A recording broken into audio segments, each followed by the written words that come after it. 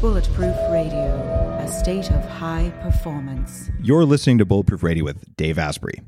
Today's cool fact of the day is that there are actually ways to teach your body to heal faster.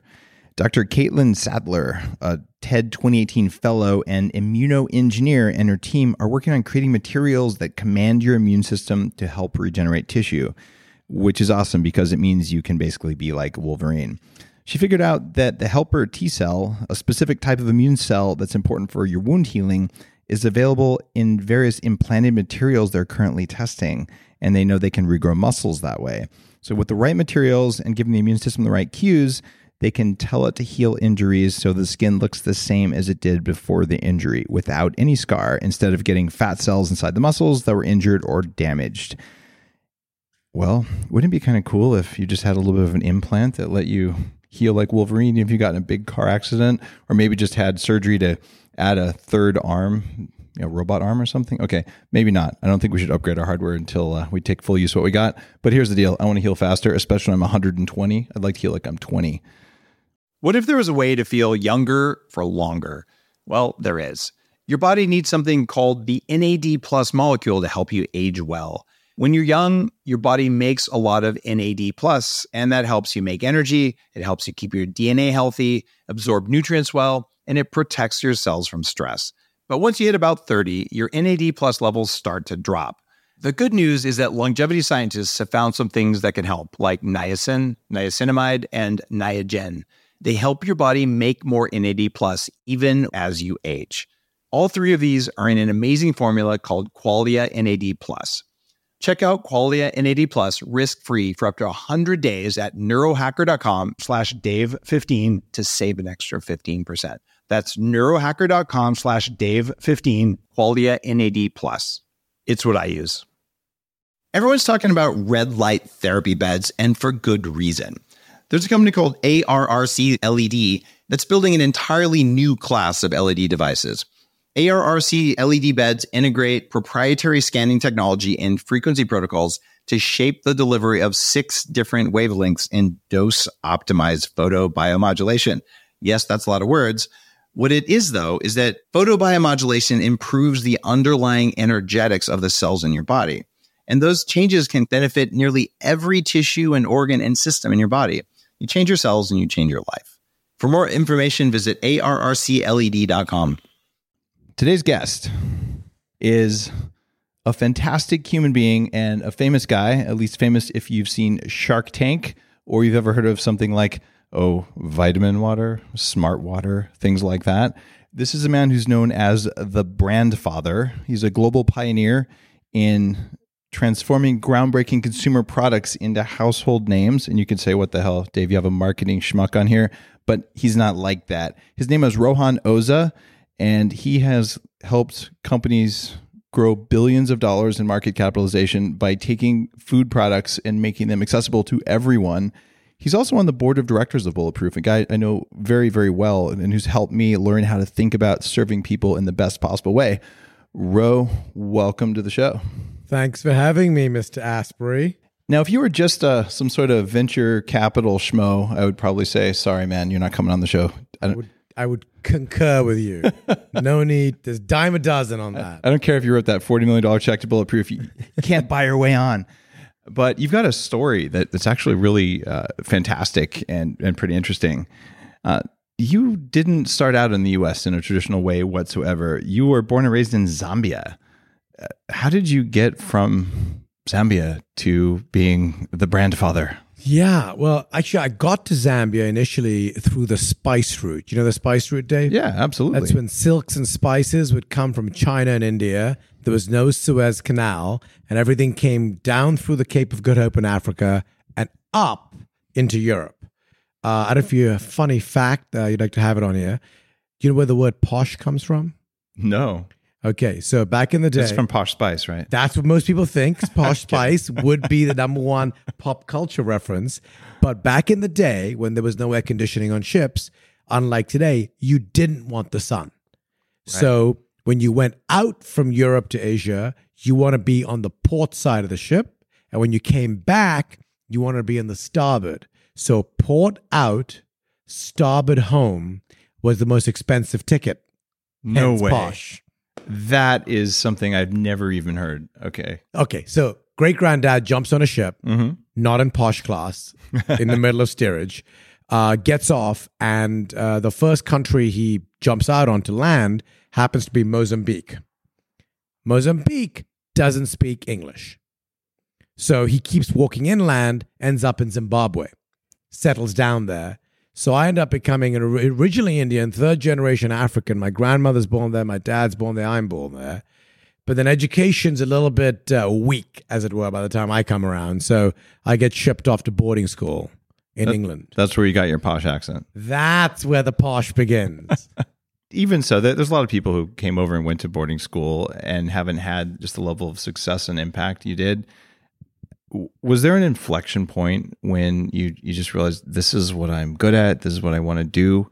Because it's hard. It's easy to show up on Shark Tank and talk about all the success you've had, but the path to go from I went to boarding school. What was I going to do first? Walk me through the breakthrough moment for you. Yeah, it was kind of a bumpy path. I graduated college. I did engineering because, as all good Indians, we should be like doctors, engineers, and, maybe pharmacists. And I was terrible at all three fronts. So I did engineering. I got a job in manufacturing at Mars M&Ms. They realized before I did that I was not really that talented in engineering. So I got fired. So it was like first bump in the road. I called my dad. I said, all that money you spent on my education, bad news. I'm coming back to work for you. I then did my MBA at Michigan. And that's when I figured out, you know what? The CPG thing is actually what I like. Consumer packaged goods, if you're listening and you're not from the Okay, space. my bad. Yes, consumer packaged goods. And while Mars M&Ms is a great place, I was in the wrong role. So then I went to Coca-Cola, and this time in marketing. And did my MBA at Michigan, went to Coke. And suddenly I realized, okay, I found what I'm good at. I love brand building. I love connecting with people. I like making brands part of pop culture. And that's when I figured out this is where my path is going to take me. In my new book, Game Changers, and yes, you might have noticed lately I'm blatantly plugging Game Changers on the show. Book. One of the laws in it is about don't focus on your weaknesses, focus on your strengths. And early in my career, probably the same age as you there, I was trying to get education, all the things I sucked at the most, so I could not be weak in those versus just finding out things that were good. Did someone tell you to focus on this, or was this just because you kept getting fired when you did the stuff you were bad at? So it's part B. Okay. No one told me. I actually came to the same realization that you did. Once I'd been fired twice, I got fired from Mars and then by Coke, I realized that what's going to make me good is playing to my strengths. The only advice I'd give people is try and bring your weaknesses up from a major negative to a net zero or slight negative. So the problem is if you still stay very negative in the weakness, it can derail you. Yeah. Or plan B, if the negative can be mitigated by having someone in your team that balances you out, that's good as well. So either bring your negative up or find a partner, team member, wingman, wingwoman to help bring it up for you, then you're good. But the key is strengths. Focus on your strengths. That's what you're going to win at. As a board member, what are my weaknesses? Dave Asprey's weaknesses. Well, you have founderitis, which means that you're a brilliant visionary. Here comes the but. But you have too many ideas. It's a challenge. And the good news is those too many ideas has given Bulletproof 5 amazing platforms. You got the clean coffee, you got the ready to drink coffee, which is amazing. You have the bars, collagen, protein, and brain octane oil. The problem with you is you probably have 10 other ideas that I've got to keep at the gates. Yep. Because if everything comes in at the same time, you end up with a train wreck. But that's the problem with genius. And I want everyone listening to this to know about this because I don't talk that much about the business on the show, but a lot of people are curious about it. When you came in as an investor, it was early on, and you said, Dave, you got to dial back on some of these things. And I've learned to listen to people who've done it lots of times before. And as a computer hacker and Silicon Valley tech engineer, like, all right, I am going to listen to this. And we are going to dial back. And about 2 years ago, we pulled something like 100 SKUs, which are basically means different product IDs. I remember. Off. And these were things that I thought were good products, and some of them were, but they were adding incredible burden to the team. So focusing on your strengths. But the reason I'm bringing that up is taking advice from people like that it's hard to do. But I did do it partly just on the strength of, okay, you've done this dozens of times. You've been down this rodeo before. How often do you see people doing something new, founders, startup people fail because of this exact problem of just doing everything? Here's the scenario with founders. If you truly are a breakthrough visionary founder, and people like, unfortunately, I'm on your show, but I have to give you credit. Like, you are one of these guys. It's people who like say make the news, don't report the news. There's a very big difference. A lot of guys out there, men, women, report the news. Very few make the news. Now, the danger with making the news is that you really can't listen to people or many people, because if you're really doing something different, you're going to have more naysayers than you're going to have yaysayers. Especially at the beginning, right? At the beginning. So if you listen to everyone's feedback, you'll never break through. The genius is once you've broken through, to scale and become part of pop culture, you've got to figure out who your inner circle of conciliaries are. Who are your 2 to 3 people that you trust, that you can listen to take that idea and that platform you have and make it great? And I think what I respect about you is when we first met, you listened. And by the way, I'm not always right. I'm maybe, let's call it 70% right. I was going to give you 80, but all right. Okay, 70 to 80. The problem is I think I'm 100% right. So you have to figure out where the heck I'm wrong and what you want to listen to. And this is something that anyone can do, even if you don't have a formal board of directors. So sort of counterbalancing you, one of my other board members, a guy I've known for 10 years, Dan, who wrote a blog post when he first invested in the company with Trinity Ventures. Dan's smarter than I am. He's very smart. And his blog post about this said, Bulletproof changed my life. I never told anyone. I was tired, exhausted every day until I finally found this. And, literally the first day I went all day without wanting to fall asleep was in my adult life was after I started Bulletproof. So I've got his perspective, which is different than yours, and I've got yours, and Shazi, another person. And I also have a group of trusted friends, CEOs, people who are helping people who've done this before, so I can reach out and do that. But for people listening to this, even if you're early in your career, there's no reason you can't find 3 people who are mentors, who are smart, who are advisors, who've done it before and failed and succeeded. And you want someone who's succeeded at least twice, hopefully. And even if they're 10, 20 years older than you, get this, I love helping people. Everyone loves helping people. All you have to do is ask, listen, and actually do it. It pisses me off if someone takes my advice and then just doesn't do anything with it and just goes off and continues doing the same thing. Don't waste my time. But if you have your own personal board of directors like that, you can just avoid all the dumb things. Because like you said, you think you're 100% right. I think I'm 100% right. But one of the things that you suggested, Ro, I like to tease you about this. I said, Dave, with this ready-to-drink coffee, if you just put 1 gram of sugar in there, it'd be such a different mouthfeel. And you're right, it would be. I'm like, absolutely not. And Dan backed me on that one. But hold on. So here's the difference. I don't have Dave's IQ. Okay, I'll give you that. Or his vision. You just need more Bulletproof coffee. It'll come. It'll come. But I have a gut that is way better than Dave's. Your taste buds are insane. My taste buds are on point. Someone said to me, Ro, you're not that smart. You used to have great taste buds. And my point that I was making to Dave is the Bulletproof ready-to-drink coffee had to be the Holy Grail. And the Holy Grail is it's got protein, it's got good fats, brain-octane, it's got no sugar, no carbs, but it's got to taste amazing, almost too good to be true. So my suggestion, because I'm not a smart, was to throw some sugar in there. Dave's like, screw you, we're not putting sugar in there. But I get where you're going. I'll figure it out. And I have to say, the feedback, if you guys haven't tried it, whoever's listening, I'm telling you, the original Bulletproof ready-to-drink coffee that came out, I thought was good. The new stuff is lights out. That's the chocolate one. The dark chocolate. Dark chocolate, the vanilla latte. Like people drink that and said, what? 12 grams of protein, good fats, and no sugar? No way. You wouldn't know this listening to the show normally, but we did dozens and dozens of taste tests and trials, and we brought it to you. We'd fly it to you and things like this because I'm trusting a palate that isn't mine, and I certainly know what I like. And to get that dialed in, all of that happens behind the scenes. And you go to Whole Foods or you order online, and you say, all right, this is really good. But the creative process there relies on outside experts who've done it before, because Rose had... he's probably tasted more products than anyone else I know. And the point here for you listening is that you're not going to do it alone. And a lot of entrepreneurs think it's, me against the world. And it isn't like that.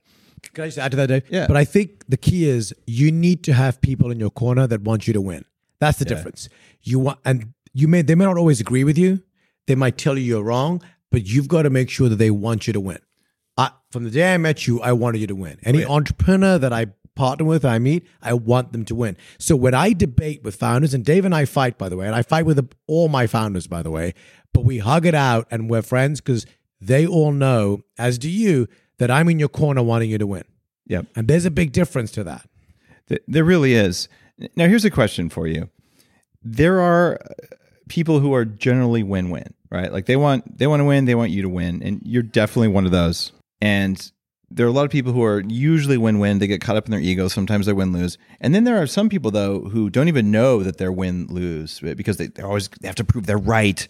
They have to make sure that no one else outshines them. And then you have like the sociopaths and psychopaths. When you're looking at a new entrepreneur relationship, how do you know if they're a win-win human being or one of those sort of takers who's acting like a giver? That's a very good question. I haven't honed that down, to be fair. I think that I'm maybe batting 75% on that. There's some way I'm an optimist. So I always go in thinking that if I see it as a win-win and I connect well with the founder, it's going to be a win-win. And it's a little bit rose-tinted, to be honest, when I go in. Yeah. I think it's just a healthy approach in life. Well, game theory tells us to do that. If you don't know what the other person's like, if you come in win-win, you have a much better chance of succeeding. If you come in already sort of guns blazing, you know what the response is going to be. The problem is if you come in win-win and then they act win-win and then you sort of get a snake in the garden. It's happened. A couple of deals that's happened on, but the bulk of them, I think the founders know I'm in their court, and it ends up being it's a win-win. So what's your system for hitting 75%? What's your radar look like there? I think it's back to my gut there. I think that as I've been doing this more and more, I wish I had the brilliance of people like you or Ben Weiss or John Faraka or even Livio. I don't know that my hit rate's any better than yours. But as to creating a brand from scratch. But what I do is I feel that if I get the brand as well as a founder does, and I have the same level of passion, I feel there's a connection. And it doesn't mean we'll always agree, because if we're always agreeing, then we're not really pushing the envelope. But my gut, I go a lot off of gut feel. And I think in business, Jack Welch wrote the book, Trust Your Gut. It's as relevant today, if not more than it was back in the day. There's no blueprint on how to do win-win, no blueprint on how to get along. You got to interact with people. It's still a people business. And if you trust your gut, that's where I found I'm winning. And I suppose it helps that you usually are on the board of directors. And if you hire someone who's win-lose, you just fire them, which makes it easier. I mean, there is that nuclear option, as you call it. Don't like to push the button, but if necessary. But, I give you credit though. This is one of the points that you're a founder. This is your baby. You created Bulletproof. Your imprint is on every element of the brand. But you and I had a conversation at some point, and I said to you, man, I use exact words. The principle was, Dave, you can either be the inspiration or the perspiration. And the inspiration is what takes Bulletproof to the promised land. Yeah. And you need someone below you, president, CEO, who comes in and runs the operating part, because you have to set the vision, not just within, but outside. You're the brand messiah. And very few founders would take that on board and say, you know what? I hear you, bro, and I'll act on it. And I thank you for that advice. It was really good. And for people who don't follow the company, I actually hired the general manager of Amazon Prime away from Amazon. Her name's Anna Collins. And that was profound that I could even get the interview, much less a partner with Anna. And it's incredibly relaxing to have someone who does that, because I'm just going to say this as a guy who, I'm very active on our content, the show, for instance. I'm very active on the product formulation and on just the vibe, the feel, the brand. So that stuff's exciting, gives me energy. You know what bores the hell out of me? Supply chain. Yeah. Okay. I set the standard. Like, this is how high quality our stuff has to be. But whether we implement it in method A or method B, if they both meet my requirements, I just don't care that much. I can't wake up in the morning. That will drain you. That will drain you. But I hire people like Keith on our SLT. He actually does wake up excited about that. And so that advice from you has been really helpful for me. But where I give you credit though, this one, it's a good working dynamic. Idea was mine, but you went and got an incredible operator. Like, you didn't go, you set standards high, right? So you're like, okay, Ro, I listen to you, but I'm not going to do it till I find a rock star. And you found a rock star. And I think that's where a lot of founders, and for those who are listening out there who've started companies, the biggest roadblock to your companies becoming great is not having the right caliber of talent around you. And I've dealt with founders and CEOs that start to nickel and dime around the edges on points and equity in the company to get people who are not A players, and that does not let them get their company to become part of mainstream America. I have hundreds of people I know, some very close friends who have companies stuck in the $1 to $5 million range. And they're trying to operate the entire company themselves and create books and do all this sort of stuff. And they're constantly stressed, and they hit that ceiling, and they just can't seem to get around it. And you see this because you work with early stage startups, you work with mid stage startups as well. Any advice for people like that who are saying, I want to grow, but I'm just stuck right there?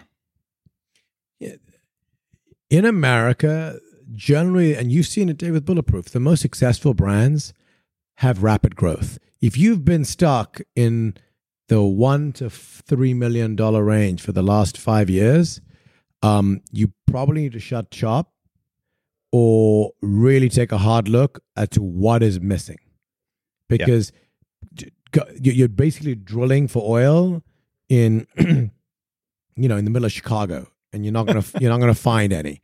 And so I think that the problem is, usually when that happens, there's one of three problems. One is your product really is not that differentiated. Yep. You think it is, but clearly no one else does. Thank you for saying that. So many people white labeling crap and think they're going to grow a $100 million business. You got to do something new. So thanks for saying that. Different. Second, you got the wrong people around you. So you're doing everything yourself. One man show, one woman show. Or third, cash. You've been too cheap to take in cash because you don't want to dilute or this, that, and the other. And as a result, you are working on a shoestring budget. And a shoestring budget is not going to get you to where you need to get to. Now, when you talk about taking cash, there are people listening. There are a lot of entrepreneurs, investment bankers, and many, many hundreds of thousands of people who aren't from that world. Anytime you say, I want to get an investment in my company, you're basically saying, I'm going to sell a percentage of my company to someone I don't know that I think I trust. And there's a visceral risk. It's sort of like sending your baby off to school. Yep. Is kind of how it feels. And people say, well, I've heard about this founder, and they did that so many times that when their company finally succeeded, they didn't make any money, or maybe less than they would have made if they just took a job at Coca-Cola or somewhere. Do you know in your investment history, like an approximate percentage of companies that your founders kept? That my founders made money? And not that they made money, but just the percentage of the companies they kept when they exited. Oh, it varies. Yeah. I mean, look, you don't want to give the farm away. Yeah. But it's better to own 20% of a $1 billion company than it is to own 80% of a $5 million company.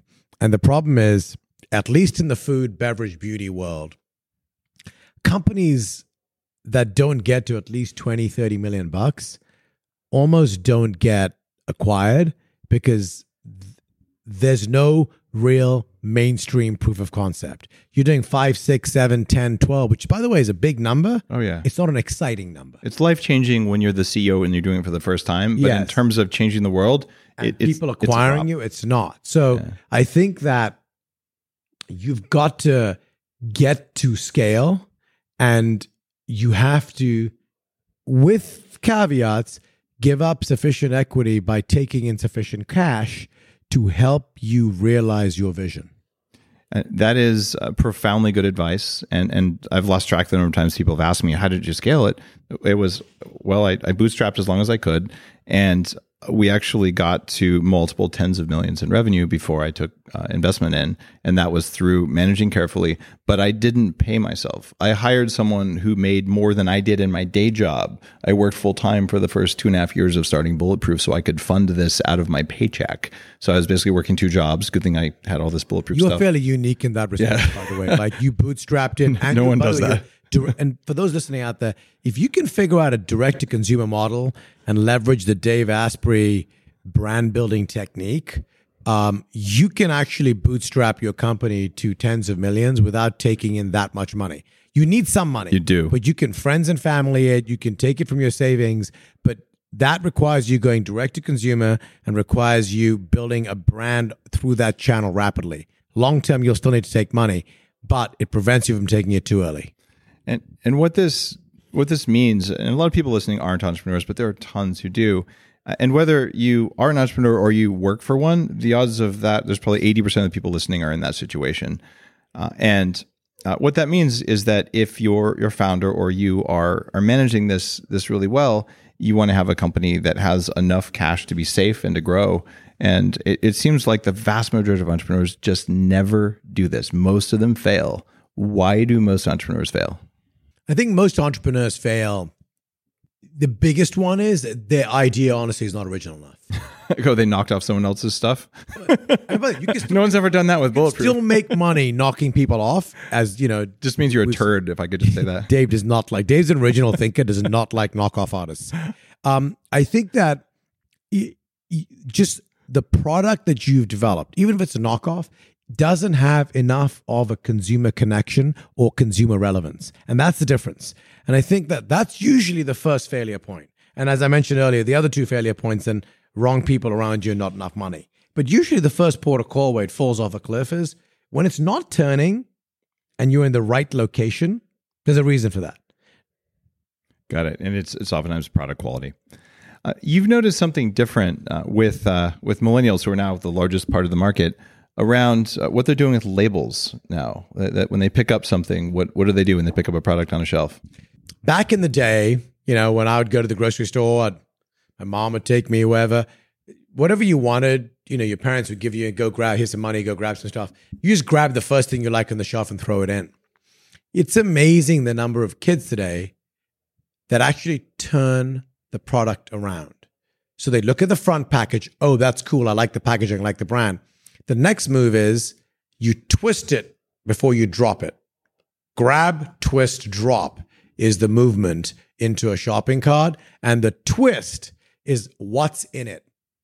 And that is a big part for millennials, Gen Z, because they're the first group, Gen Z in particular, that of any historical American population that's spending more money on food than clothing.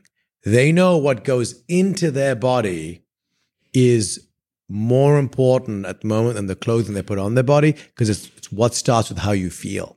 And you say this, Dave, all the time. The reason you did this from day one is you felt better after you bought into the whole Bulletproof program and created it from that. Now that you're into Bulletproof, have you started biohacking? I was into Bulletproof as a brand, trying the products. Right.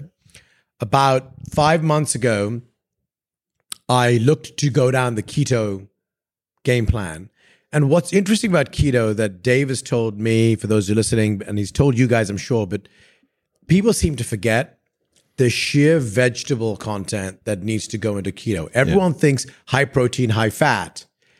They forget the fiber and good carbs that go along with it from a vegetable standpoint that lets you balance your system out. And so I started doing that more recently, not trying to get a drastic weight loss, but I'm trying to improve my blood sugar, trying to improve my my cholesterol, both of which have come down. I've lost about 12 pounds. Nice. And it's just a more balanced, what I call a ketosis approach, It's a cyclical thing. And Bulletproof pioneered that, and it's a lifestyle that allows you to perform better, and that's why I bought into your thinking. It allows me to perform better, and therefore I feel better. And it's not just loading up on fats or loading up on protein; it's this total program. How long do you think you can live? So I was thinking 90. You, I think now getting me to think maybe I'll go the 100. That's it. I feel now the difference is if you can biohack, which is where, again, I always tell you this, I'm always playing catch up to your harebrained ideas. And I think they're harebrained until I catch up to them. And then I'm like, oh, damn, that's a good idea. And so if I start biohacking the way you are, we'll maybe go 120. All right, Ro, I just got to say this. I've flown on your jet. The cost of the interior on your jet is enough for you to live another 20 years. You're probably right.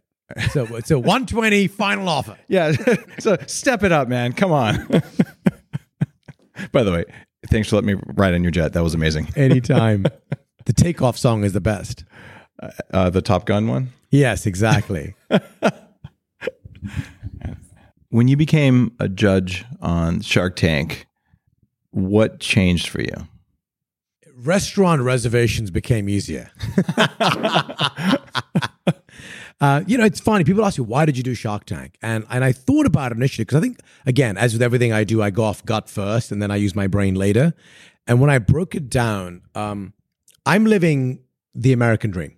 I'm an immigrant, Indian, African, Brit that came to this country, got fired a couple of times, and through a combination of hard work, smarts, luck, and good people around me, ended up doing very well and living the American dream. And I think what makes this the greatest country in the world is that anybody can do it from anywhere. Society levels and norms don't apply as much in America as they do elsewhere. And I think that that's why immigrants love to come here to live this American dream. And I feel Shark Tank is a way for me to pay that forward. It's for me to find entrepreneurs who want to live their American dream funded so they can go on to do that.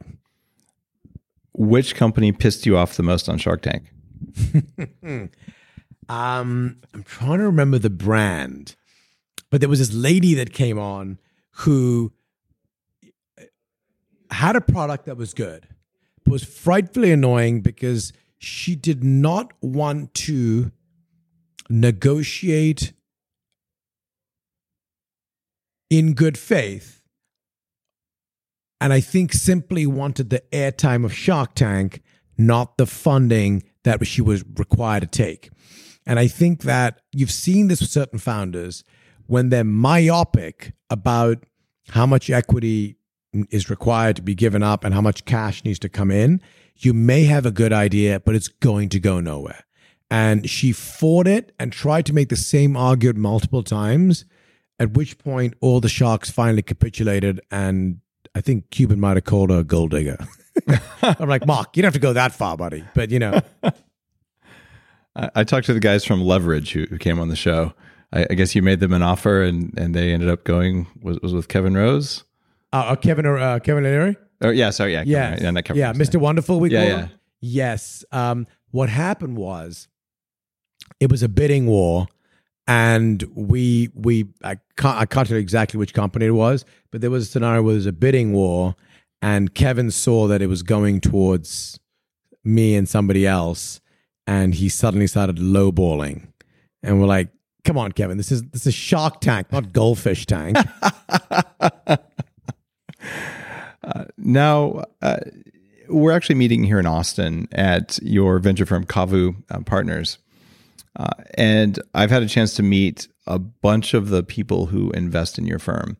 And the way it works in venture capital, if you're not from the industry and listening to this, is that Rohan and his partners go out and they find a group of influential investors, people who have substantial amounts of money, and they say, hey, we're going to put a certain amount of money to work in companies like Bulletproof. And if you promise to write us a check when we say we want the money, then we're going to sign some papers and all that. Then you're going to become part owners of these companies.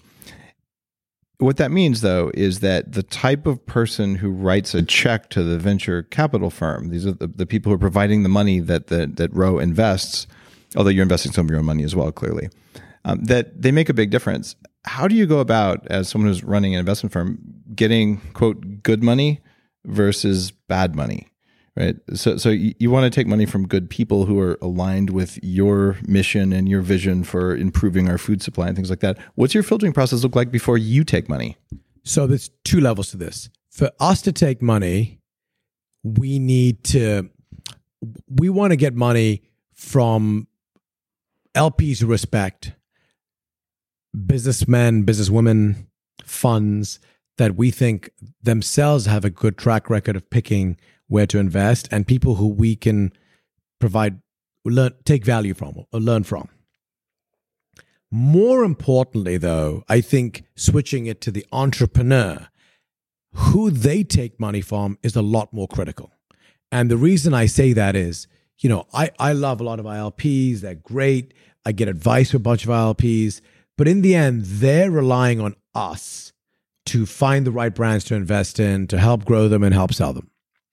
When it comes to entrepreneurs, there's a lot of money out there today. And there's what I call smart money and dumb money. Usually the dumb money is paying a higher multiple. And what I mean by that is, let's say the company is doing $20 million in revenue and the real valuation is probably, that's fair, is $60 million. There's people who have gobs of cash that they have to invest. And in order to win a deal, they'll come and say, hey, we'll give you an 80 million valuation or 100 million valuation, because they're not smart money. And entrepreneurs, the biggest mistake they can make, in my opinion, is picking money that's not value added. Because the help, and you and I are great examples of that, you could have gone and got money from different people at a much better valuation, but you took a fair valuation from us because you realized the value that we could bring to helping Bulletproof's dream get achieved was greater than the guy down the road. The cheapest thing you can ever do is pay more for good advice instead of paying less for bad advice or no advice. And I've certainly learned that this time around, and I've seen it in Silicon Valley. And that's the entrepreneur's mistake, because you've got great funds, you know them, the good brand names, and it's like when you pay up, when you basically buy a great clothing, food, automobiles, you're paying for quality. And the same thing in the funds. If you want a cheaper deal as an entrepreneur, i.e. one that's less dilutive to you, and you pick a weaker fund, you're not going to get the support that helps you get to where you need to get to. And that's one of the biggest mistakes that I'm finding a lot of companies are doing today. They're taking the short-term dilution game plan versus the long-term, where can we get to? I would agree with that. I got one more question for you, Ro. Someone comes to you tomorrow, says, I want to perform better as a human being at everything I do in my life based on your entire experience, not just at work, but just as a human being. Give me the 3 most important things you'd recommend. I want to kick ass at everything. All right. Well, it's very simple. The number one thing is what goes in your body. Your body is a machine. And just like any other thing, a car, you name it, you put the wrong fuel in there, you will break down. The second thing is what you put on your body. You want to put in toxins on the outside layer of your body. It'll take longer, but that'll also start to break down your car. The paint will strip, the engine will start to melt, and you'll start to feel bad. So if you start with what's in, then on, and then, by the way, take that body out for a workout every now and then. Take the car for a run. Don't leave it in the garage for 9 months and then suddenly go for a spin and hope the battery's not dead. You don't have to do anything aggressive. But you have to get out there and you combine those 3 things. And there's so many options today for good fuel into your system, for better for you beauty and personal care products, and personalized fitness. Now you're living your hashtag best self. It sounds like you could just eat some butter, smear it on your skin, and then go for a walk, and you're all good. Pretty much. Rohan Oza from Kavu Ventures and pretty much every major food brand you've ever heard of. Thanks for being on Bulletproof Radio, and thanks for all your advice as a board member on Bulletproof. It's been very helpful. Thanks for having me on the podcast and in your journey. If you liked today's episode, you know what to do. Go out there and invest in Kavu. Just kidding. You have to be accredited. But pick up a copy of Game Changers, my new book, because I interviewed almost 500 people to get advice like what you just heard today and to distill it, boil it down, and make it worth your time, just like this episode was. Have an awesome day.